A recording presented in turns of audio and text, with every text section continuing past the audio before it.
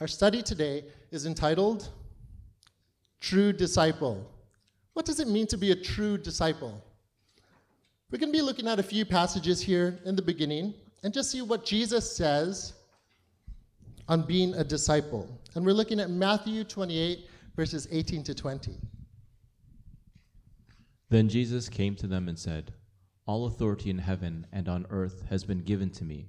Therefore, go and make disciples of all nations, baptizing them in the name of the Father and of the Son and of the Holy Spirit, and teaching them to obey everything I have commanded you.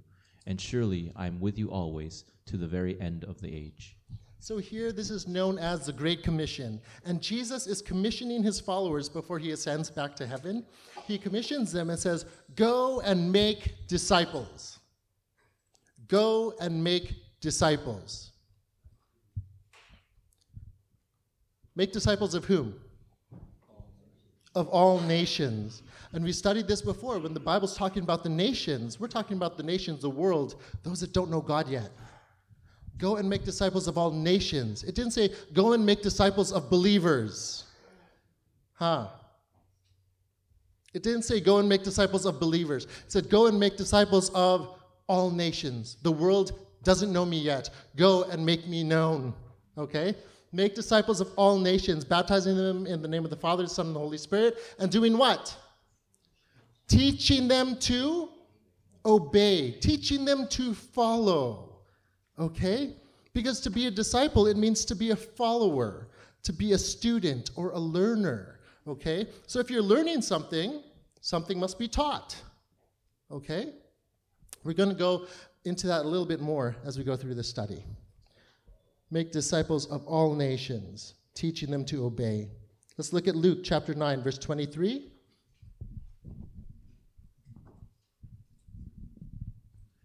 Then he said to them all, "Whoever wants to be my disciple must deny themselves and take up their cross and follow me."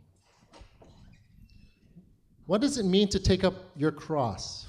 Some people think that bearing a cross means having some difficult times throughout our day, suffering a little bit with some uncomfortable situations. But back in this time, the cross symbolized only one thing: death. Death itself.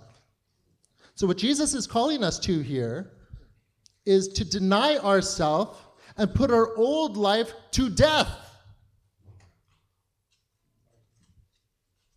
If you want to be his disciple. Okay? Let's see what else it says in Luke chapter 14, verse 26 to 27. "If anyone comes to me and does not hate their father and mother, wife and children, brothers and sisters, yes, even their own life, such a person cannot be my disciple. And whoever does not carry their cross and follow me cannot be my disciple." Happy Mother's Day. You know, you read a passage like this. Wait, if I want to be Jesus' disciple, I need to hate my mother and father? Sounds kind of harsh, doesn't it? It's a strong language, but I think that language was intended to show how important it is. There might be a softer way. If this is too hard for you to swallow, there's another passage written in Matthew chapter 10, verses 37 to 39, that explains what it means to hate your father and mother. "Anyone who loves their father or mother more than me is not worthy of me. Anyone who loves their son or daughter more than me is not worthy of me. Whoever does not take up their own cross and follow me is not worthy of me. Whoever finds their life will lose it, and whoever loses their life for my sake will find it." So Jesus was telling people that if anyone wants to be his disciple, they needed to put to death their own plans and desires. Put to death their own plans and desires and turn their lives over to him and do his will every day.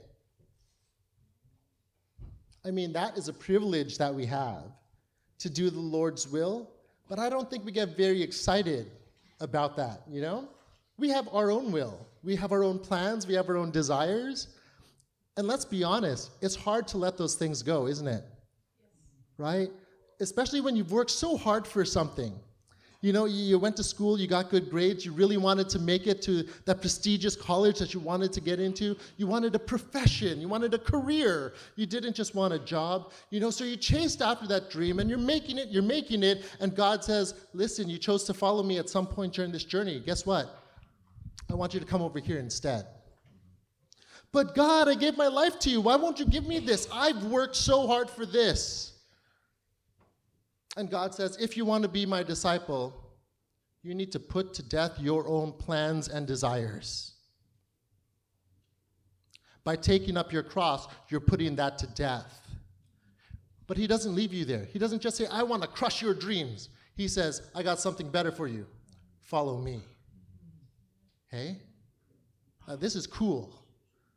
Because God's going to bring you somewhere better than you thought was good for you. Right?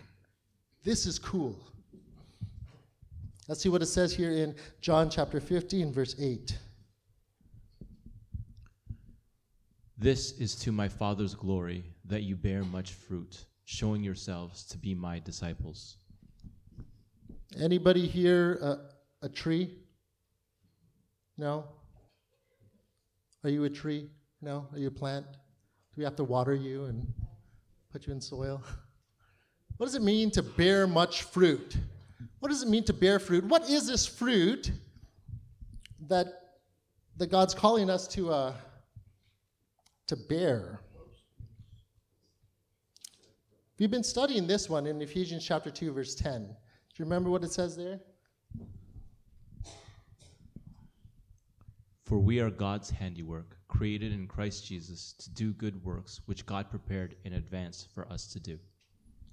So these good works, these good deeds that we are saved for, we are created in Christ Jesus for this purpose, for good works. And when we bear fruit, we glorify Father God. And Jesus was all about glorifying Father God, right? And if we are Jesus' disciples, then us in turn should also be glorifying Father God. Like, it's a very simple thing that we're following here, okay? When we follow Jesus, we live to glorify God, okay? How do we do this? By good works. But what good works are these? So maybe we start to scratch our head and we start to plan and scheme. I want to do this good thing this week, so I get a check mark? No. It's not the plans, it's not the good works you plan to do. It's the good works that God prepared in advance for you to do. So when he says, put your old life to death, all those plans of yours, come and follow me into my plan, right? And he says, and when you come and follow me, I'm going to teach you, I'm going to equip you, I'm going to enable you to live out and do all the things that I'm calling you to do, because these things were prepared in advance for you to do. It was part of God's plan. And I don't know about you guys, but I've come to a point where I've trusted that God's plan is way better than any plan I could ever come up with for myself, right? So what are these good works? What does that exactly look like? How would these good works glorify God? Let's look at John 13, verse 35. By this, everyone will know that you are my disciples, if you love one another. By loving one another. I mean, this is what glorifies God. By this, people will know that you are my disciples. The good works fruit that we are meant to bear is this: to love others and win hearts to Jesus. The Great Commission, go and make disciples of all nations, right? And teaching them to obey everything that Jesus taught, right? So we turn people's hearts toward Jesus, and then we allow Jesus to lead them. And we get to journey along with them in love. So as we follow Christ together, guess what? We are called to love one another. And by this, people will know that we are disciples of Jesus Christ. So these are the good works, and this is the fruit. Some people think the fruit is, well, you have to have more people in your church, more people in your community, you know? You come here on Saturday, and there are a lot of empty pews here. But I know that there are a lot of people in our community, many of you sitting here today. I know you've reached out to your friends. I know that you've been having those conversations with people. I know that your burden is to turn people's hearts toward Jesus, you know? So even though they might not be sitting in this pew, that is not a measure of the fruit or the good works. I know specifically my Uncle Manny goes out and he just like declares the word of Jesus everywhere he goes. Not just by what he says, but just how he helps people, how he puts on a smile, how he encourages people and helps build them up. I praise God that he's using my Uncle Manny in this way. And he's so humble about it, which just makes it like, oh, okay, Lord, I need to submit more and be more like Uncle Manny because he allows you to do that work in him. I pray that God would start doing the work in us as we allow him to. That's the thing. To be a disciple, we have to allow him by laying down our life, putting aside our own will and say, Father, not my will, but yours be done. And he's going to take you crazy places. He's going to take you places you never thought you'd ever step foot in before. He'd have you talking to people that you used to hate, you know, and your heart is one that turns to a burden of compassion for them. Like God's plan of making us disciples, it's beautiful. It is so beautiful. Because when I experience grace, and I share that with somebody else, that they experience grace of God as well, and you see them come out of this dark place and they start to spring up to life, oh, the joy. You know, we get to see how God is working in their life. And you get to see the fruit. Imagine that. Sometimes you have the opportunity to see the fruit of the work that God is doing through your life as you see others around you growing and blossoming, springing up to new life. Just one thing before we kind of tying what you said earlier to what you said now, because you know that verse when Jesus is talking parables and he says, let those who have ears hear? Earlier, it's saying you have to hate your mother and father, right? And hate your brother and sister. And then now it's saying love others. And it sounds contradictory, right? And you might be thinking, okay, you just said hate them, and then now you're saying love them. Like, what are you supposed to do? And the key to loving them is putting God first. Because when you put others first, like the only way to love others, the only true love comes from God. Yeah. And that's the only way to love them is to put God first. There's no way to love someone else truly and honestly and purely and humbly the best way if you don't have God in your life. It's impossible, right? Other people, say, oh, I don't have God and I still have a good marriage, right? But then there's that pride that comes in that I'm doing this, I have this love, I'm treating, and pride can come into there. So it's key to the only way to really love others is to be fed that love and share that love that God is giving you. That's how it works together.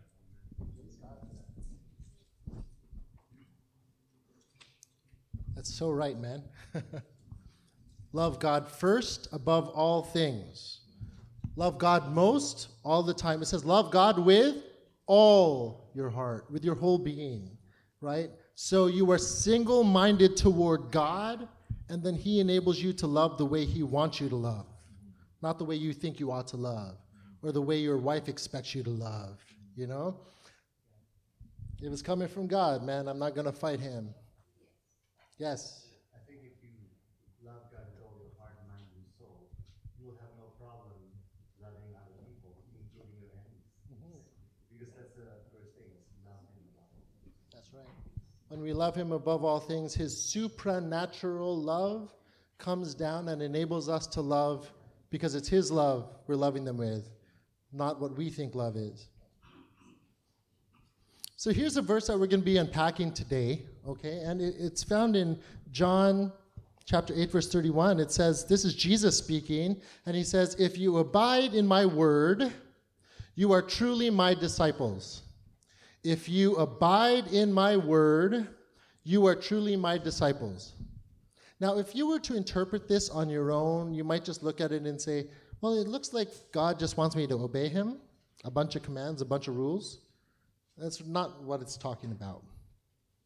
What does it mean you are truly my disciples?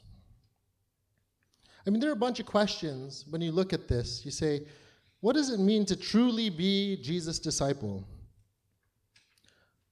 What is his word? What does it mean to be in his word? And what does it mean to abide in his word? I mean, this is so loaded. There's so much here that I think we breeze over. We really have to break down this verse a little bit more.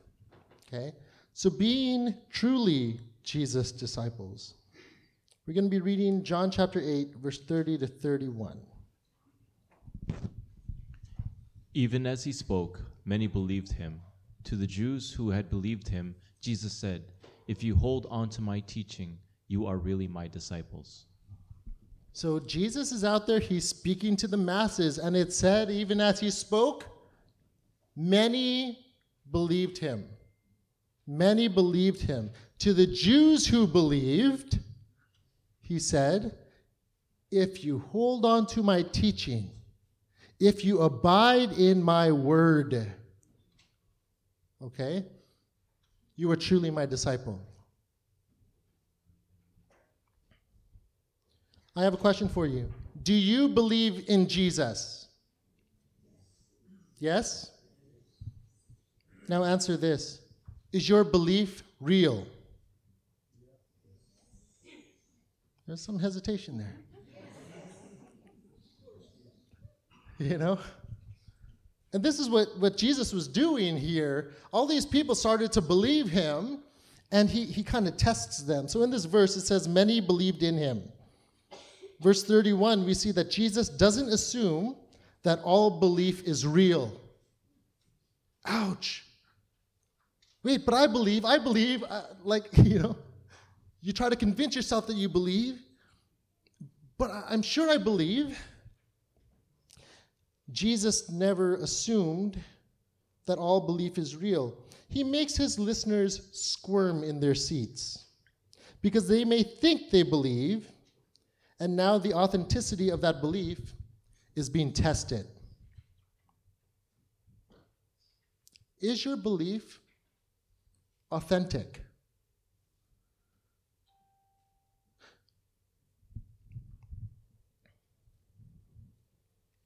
Jesus said to the Jews who had believed in him, if you abide in my word, you are truly my disciples. If you truly believe, you are truly my disciples. Jesus never taught that you are a believer first, and then you become a disciple at some later stage of your Christian journey. So when you chose to believe in Jesus, guess what? You are a disciple. You don't choose to believe in Jesus first, you convert into the faith, and then you spend how many years before you decide, okay, now I choose to be a disciple? No. To believe in Jesus Christ is putting our faith and everything in who Jesus is. So you don't convert and become a Christian, and then 10 years later, okay, I decide I want to get more serious about this. Now I'm going to be a disciple. Is your belief real? Is your belief authentic?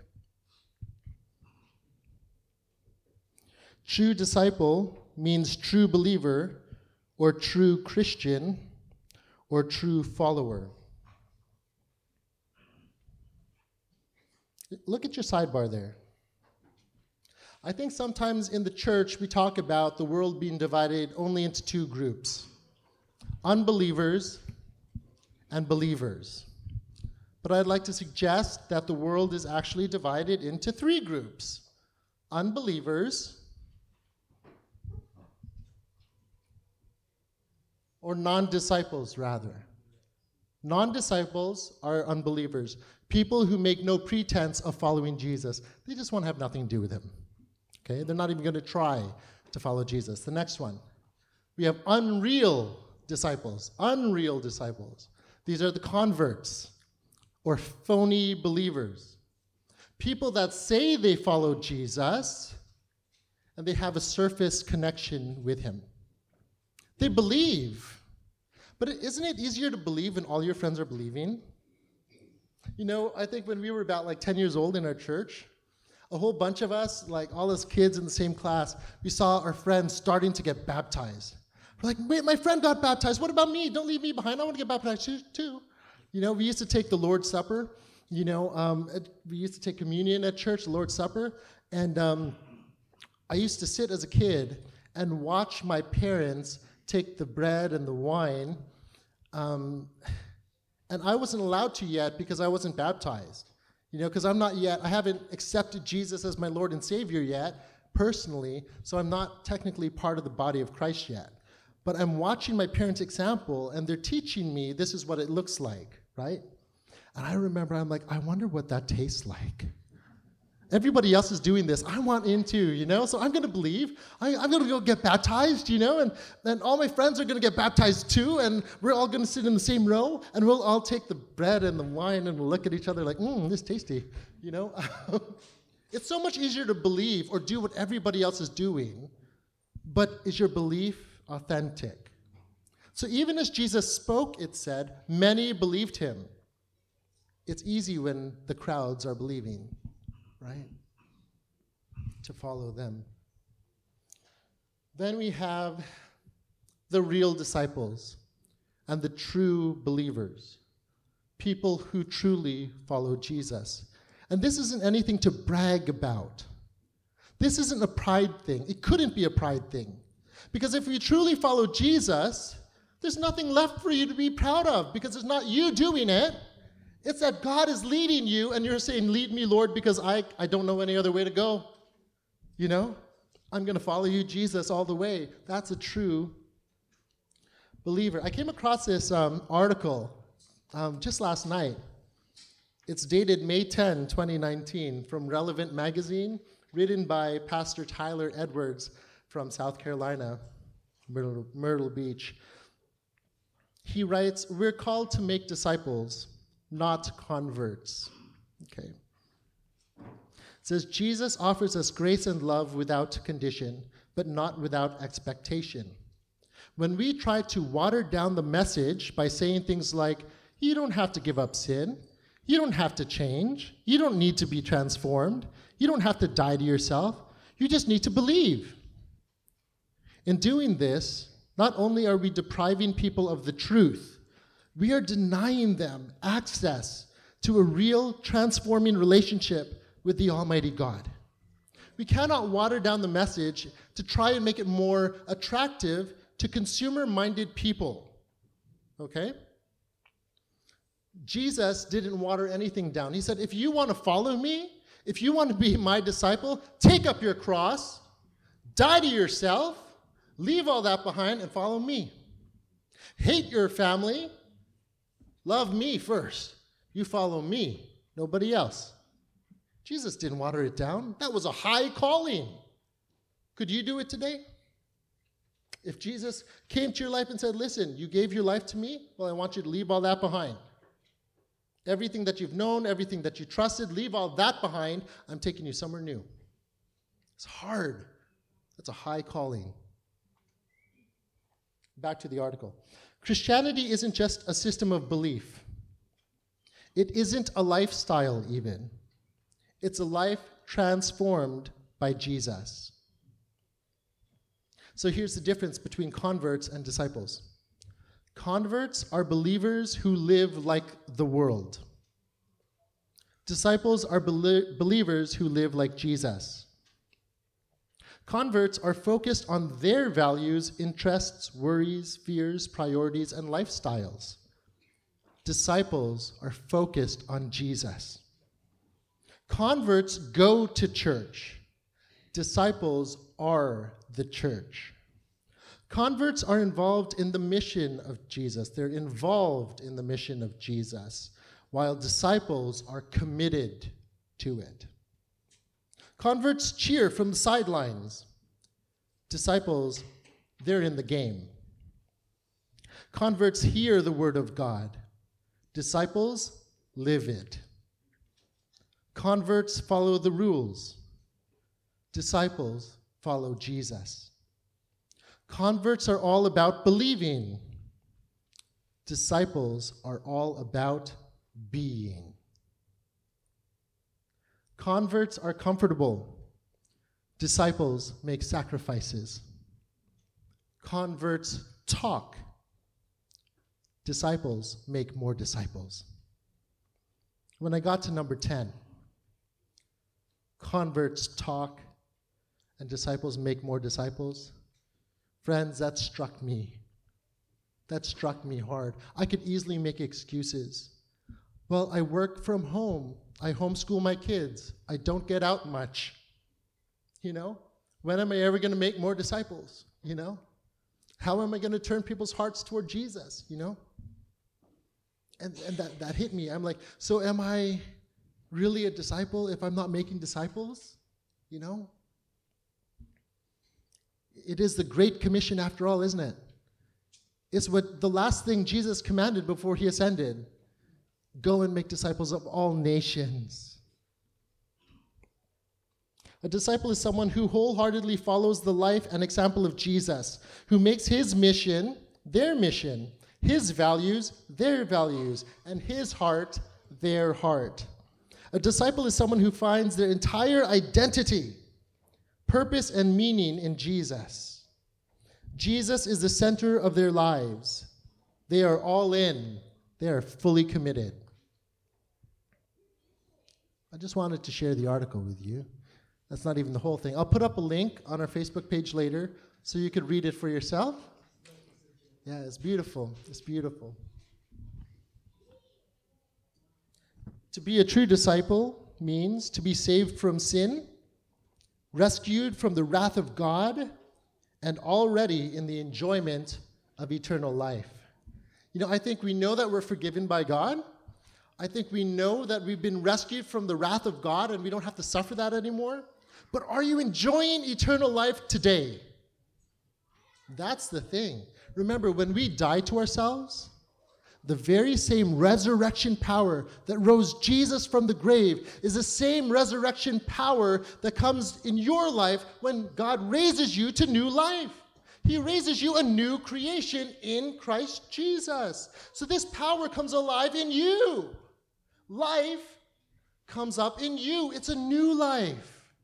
It's the very life of Jesus Christ himself alive in you when you chose to truly believe. Okay? And when you truly believe and you abide in his word, you are truly his disciple. But what is his word? Let's go to that. Jesus' word. When Jesus said, if you abide in my word, word singular, not words. It refers to the sum of all Jesus has taught. Teach them everything that I've taught you. It's the sum, the totalness of what Jesus' message is. Remember, Jesus was the Word in the beginning, the Word that became flesh. Jesus, his life is the very message that God has for this world. Okay? Jesus' word, singular. We could rewrite it, abide in the sum of all that Jesus taught. But what is the sum of that word? The answer to that is quite simple. He is the sum of his word. All his words, in one way or another, draw our attention to him. All the Old Testament, friends, everything, the whole system for the Jews, everything in the Old Testament was all pointing to the Messiah. It was all pointing to Jesus. Everything that's written in the New Testament after the Gospels, guess what? It's all pointing back to Jesus. So the Bible that we have today, people call it God's Word. And yes, that is part of what that is. It is his word. And it all points to Jesus. Okay? What are some of these words that Jesus spoke? What was he teaching? These are all found in the book of John. I am the bread of life. I am the light of the world. I am not of this world. I am the good shepherd. I am in the Father. I am the resurrection and the life.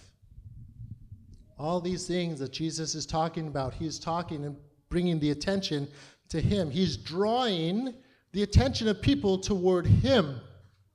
And as they find Jesus, guess what? Jesus also said, I am the way, the truth, and the life. Right? I am the way, the truth, and the life. No one comes to the Father except through me. So our job, friends, when we make disciples, is to love others and point hearts to Jesus. Like that's what we do to make disciples. Making disciples is different from having a discipleship program that you follow at church. And I think we get that a little confused. We think I'm only a disciple if I'm doing everything the discipleship program tells me I need to do. So I need to set aside my daily devotions. I need to read my Bible every day. I'm on a reading plan this year, and as long as I stay on it, then I'm still following God. What happens if you stop reading or you lose your Bible? Are you still a disciple? I have to go to church every week. I have to give offering every week. I have to join the choir. I have to do this and do that. And we get so focused on our doing. We get so focused on following the rules. And we forget that we are created human beings, that God wants us to learn how to be. It's a condition of what we are on the inside. So then when Jesus teaches, he says, I am all these things, and this is what I am doing. When it comes to us, he says, what are the things he tells us? You are forgiven. You are not condemned. You are my child. You are loved. He's not saying you need to do anything, because it's not about our performance. He wants us to know this new creation that he's created us to be. Are you getting this?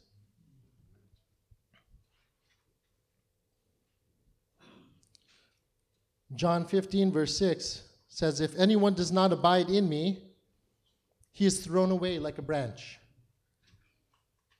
So abiding in his word is the same thing as abiding in him. Okay? Abiding in his word is the same thing as abiding in Christ himself. But what does it mean to be in Jesus' word? To be in Jesus' word can be explained as being in what I like to call the Jesus zone. Everyone say the Jesus zone. If there's one thing you're going to be walking away with today, it's going to be this picture, the Jesus zone. Okay, and in this zone, there are many different elements surrounding this. And in the zone, Jesus is at the center of it all. Okay, it's almost like a force field, like a magnetic force field with all these moving things around, but it's contained here. And as long as you're in that force field, in the Jesus zone, then you start to experience these things of Jesus in your life. Okay? Being in the Jesus zone. He is at the center of this zone. Being in his word means being in the persuasion of its truth. Persuasion of its truth. Are you compelled by the truth in his word? It's like you're persuaded by it. Nothing could contest it. When you come across it, you just know it to be true. You don't need to convince yourself that it's true. See, in the Jesus zone, his spirit reveals the truth in his message, right? So in that Jesus zone, his spirit is alive and working to reveal his truth to you. And when you are revealed that truth, it is compelling. It is persuasive. And you cannot disagree with that truth, okay? When you're in the Jesus zone, in his word. Another thing is the attraction. It's being in the attraction of its beauty. There's something that draws you in. Not because it's beautiful, because it has a leather cover, or gold trim on the pages, or a nice red ribbon, or the blue letters, in your Bible. Like it's not those things it's talking about. The beauty it's talking about is a spiritual beauty that captivates you. It draws your attention, and you want to set your eyes on the things unseen. You see that in Scripture, how God worked that in there? Set your eyes on the things unseen, in the beauty of His Word. Is that cool? Then we have treasuring its supreme value, its worth, its value. When something's important to you, you cherish it. You treasure it. You take good care of it. You keep it somewhere safe so nobody could snatch it away from you. That's what a treasure is, right? You hold it with high regard. Do you treat God's word? Do you treat Jesus that way? Is Jesus your treasure? Do you keep him in your heart? And then it's also being in the peacefulness of its grace and power. What does that mean? Trust. When you trust in him, when you trust in Jesus, there is a grace and a power that comes over you, and you know it's safe there. When you're in the Jesus zone and you trust him, that's a safe place to be. There's peace. You're not at war with him. All right? You're in harmony with him. Jesus said, I am the bread of life, right? You feed and you get your nourishment and you're strengthened by God's word in your life. I'm not just talking about reading the Bible, memorizing a few verses, and try to apply it in your life. I'm talking about the power of God's word alive in your heart. The power of God's word that convicts you to the center of your being, that you cannot live apart from that truth that he's planted in you. That it comes alive in you, friends. Right? So when you're being in his word, when you're abiding in his word, it's not just reading the Bible. That's what discipleship programs tell us. You need to read your Bible, memorize where the passage is found, because it gives more power if you know where it's found. That's not true. Okay? It's allowing God to reveal his truth to you. Yes, we do need to read his word so that we know with our mind. We need to hear his word first, but then his Spirit reveals the truth of that word in our life. Feed on his word. Are you refreshed? The refreshment of its water cleanses you. It revives you. You know, have you ever had like a really bad week? And not just feeling bad, but you know, spiritually, you know that you're feeling spiritually dirty, you know? And the enemy is really trying to do a good job condemning you and making you feel worthless, you know? But then when you read God's word again, you remember his truth that he put in your heart. It's like water that cleanses you and washes away all the lies of the enemy. And you're refreshed and you come out and you're ready to face a new day. And I love when the Bible says, you know what? His mercies are new every day, every morning. And it's like when you rise, this is like that water that rushes over you. You know, before you go to bed, let your mind be on the things of God. Focus your mind in on him, just like abide in him. It's funny, I came across an app. I'm not promoting the app. I don't get any money for doing this, but there's an app from the Apple iTunes store, and it's called Abide. And it popped up on my newsfeed, I think like yesterday. So I downloaded it, and it's cool because before you go to bed at night, instead of just clearing your mind of things, it's like it helps you relax and you put your mind on the things of God. It'll even read scripture to you as you're starting to go to bed. And don't worry if you fall asleep, because it has an automatic shut off. If it takes you half an hour to fall asleep, it'll turn off the app and not waste your battery. Okay, so abide. And I thought it was just cool that that's what it's called. And it reminded me, this is what I fail to do. When I go to bed at night, I forget sometimes to set my mind on the things of God. When I wake up in the morning, if I wake up before my kids, yes, I will set my mind on God. But if my kids are waking me up and they're pulling me out of bed, guess what? I forget. I don't have the time, or the luxury to sit and meditate on God's word. So I say a little breath prayer, What if you're abiding in Christ, if you're abiding in his word, then guess what, friends? You don't have to do the things that the discipleship program tells you to do because you're already abiding in him. The discipleship program is good in a way that it helps you develop disciplines to live that life and helps move you in that direction. But one thing I don't like about the discipleship programs in church is that it enables too many believers to stay where they are. It gives them excuses to stay where they are. Jesus didn't allow the believers to have an excuse. He said, if you abide in my word, you are my disciple. If you truly believe, you are my disciple. Okay? He didn't say believe first, and then you could become a disciple later. Okay? Don't feel bad if you are realizing for yourself today that you are a phony believer. I mean, feel a little bad that you weren't aware of it, but now that you are aware of it, this is something that you could put before God. Okay? I don't want to leave you there. Yeah. I want to point out that as good as some of these discipleship programs are, they're not an end to themselves. Sure. It's just a means to discipline us to move further into that abiding relationship with God. It's not a bad point to start, but it develops that.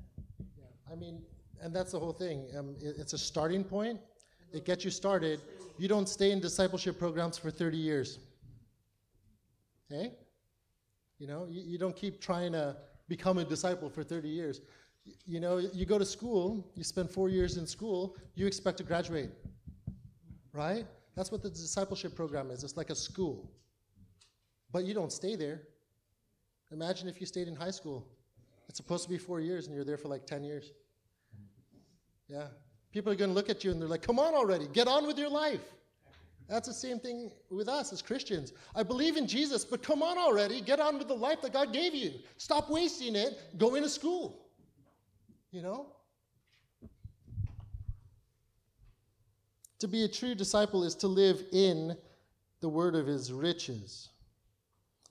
His word brings light. The brightness of its light. It illuminates and it guides us. So if you don't know where you're headed in your discipleship journey, guess what? When you're abiding in Christ, his Spirit leads you. His Spirit will shine his light in your dark situation and show you the way out of that situation. Right? So that's what it is. To be a true disciple is to live in the word of the riches of the word of Jesus. And we come to answer this last question about abiding. The word abide simply means remain. Remain. Remain in his word. Don't leave it.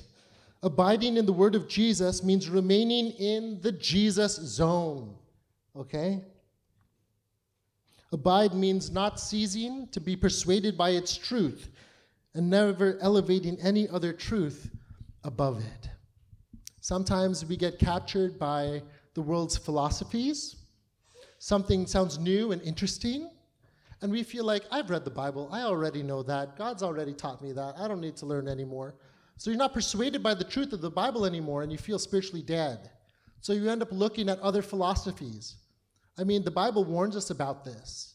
Don't give yourself to these other worldly philosophies. Remain in his word. Never cease to be persuaded by its truth. Never cease to be attracted by its beauty and value, and never seen anything more beautiful or more valuable or more attractive than the word and the Lord that word reveals. What's pulling your heart? You know, is there anything else in this world that seems more attractive to you than abiding in Christ Jesus? You know?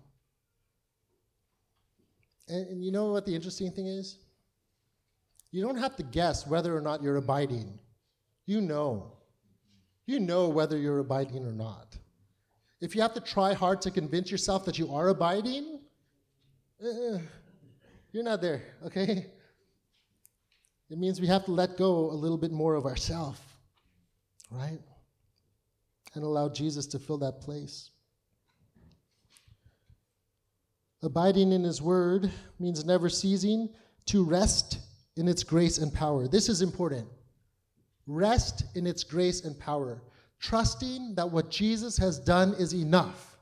Trusting that you cannot do anything more to help yourself. The only thing you can do is to surrender your life and lose it to Jesus. And then you find the life that he gives you. Okay? Never cease to rest. You know, I grew up in a church where there was so much focus on the Sabbath. And I don't want to dog that practice because you know what? It revealed so much to me. Because on the Sabbath, I was taught, it's like the Sabbath of the Jews, right? From Friday sunset to Saturday sunset, you don't do anything that you're doing the rest of the week. So you don't do your work, you know, you don't give your attention to other things. Instead, you use that time to think on the things of God, where you could just be with him. You don't try and work so you get more money on the Sabbath because you're trusting that God provides everything. You know, you don't try and prove yourself to the world that I'm worth being here. It allows you to take a rest from trying to prove yourself to the world. And you just get to rest and be with Jesus and trust that he loves you, you know? So I really do value the Sabbath still. But to understand that Jesus is our Sabbath rest, that he offers this rest to us, that we don't make it about the do's and don'ts and the rules. We don't make it about a day of the week, but we make it about resting in Jesus and stop trying to do what the world's expecting you to do and surrender and just rest in Jesus. Like, that is powerful. And that's why I treasure him so much. He's not expecting me to perform anymore, but he is expecting me to rest in him. And when I rest in him, guess what? When he says it's time to get up and do something, I'm energized. I'm ready to go, right? So, like, I value that rest. I mean, who here values their rest? Yeah? Do you value your rest that much that you could turn off Netflix and close your eyes? Good on you, guys. That's good. Don't compromise that rest, yeah? I mean, God created us to sleep and experience what it's like to wake up re-energized, right? And that's what it's like. When we don't have to worry about doing everything, right? That we could rest and trust that where God's leading us, he's not going to put us in a bad situation, all right? He's taking care of you. Rest in its power and grace, never turning away as though greater peace could be found anywhere else. Okay?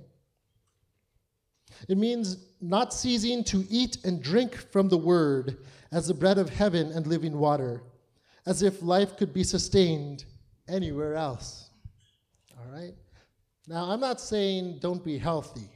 Okay? Physically, we take care of our physical health so that we could live a better quality of life.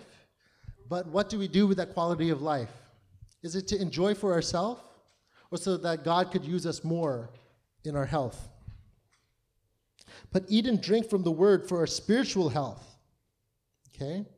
And he sustains our spiritual vitality.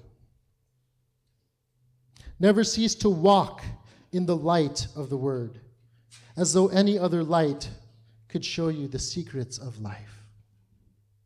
That's a big one. If you feel that God's word isn't enough for you, that what you've consumed of God's word doesn't satisfy you yet, it's like you taste it and you said, well, that was good for a moment. I'm going to go somewhere else, right? The Bible says, taste and see that the Lord is good. He doesn't want you to just taste it and then go taste something else. When something's good, you remain. When something's good, you abide. When something's good, you stay. Okay? You don't get your fill at Mandarin. Okay? At all-you-can-eat Mandarin. You don't get your fill at the all-you-can-eat Mandarin, and you said, wow, that was really good. Let me go and try the other all-you-can-eat now. And then you sit down at Frankie's.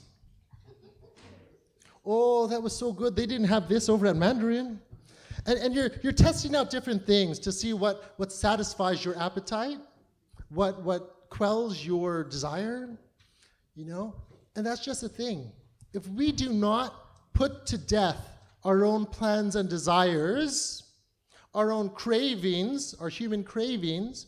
We need to put those things to death and get a new taste of what God is offering, a spiritual taste.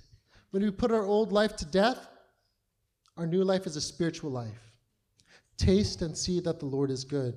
And when you taste it, and you know that it's good, why are you going to keep looking elsewhere? That's like dating somebody. You've been dating a lot of people, and you're just trying to focus in on who's the one I want to settle down with. So you test the field, you play the field, Okay, I've tried talking to you. Oh yeah, we went to dinner, had coffee. That didn't work out too great. So you're tasting many different things. But then when you find the one and you stay up till like 4 o'clock in the morning talking like, we've never talked this much in our life. What a wonderful person you are. And I don't want to leave you. Could we just like sit here and talk forever? And you leave and you call them up. Yeah, I'm on my way home. I can't wait to talk to you again tomorrow, And you just don't want to leave the presence of that person because you just know it's the right fit. Yeah? It's like when something's good, you don't want to leave it. When you find the one that's good, why are you going to continue looking elsewhere? Because when you go away, guess what? You don't know what's happening there anymore, right? If you go and test the field after you found what you wanted, that very act in itself is like, okay, it seems good, but I want something better for myself still, right? You know what that's like? You found the one you wanted to settle down with, and you're like, okay, it's good. This could be really good, but maybe there's something better out there still.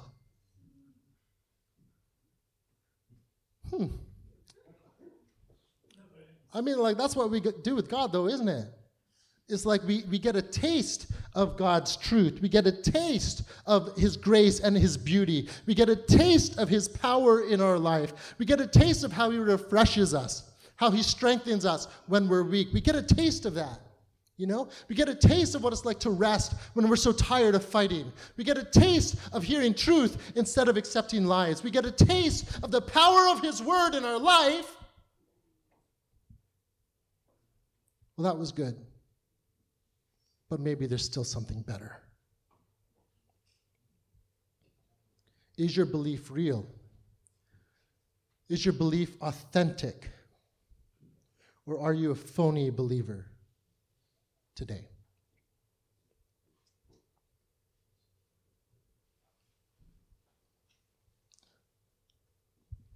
The mark of a true disciple is lasting, enduring, persevering, keeping on in the Jesus zone. See, these temporary tastes of truth and beauty and value and power and grace and bread and water and brightness of the word. Getting just a temporary taste of that does not make you a believing Christian disciple. It means you just tasted it. A true disciple, this is the mark of a true disciple, is that we taste and we stay.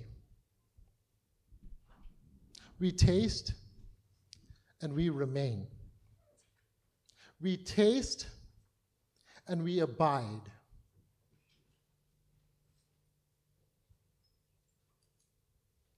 That's it.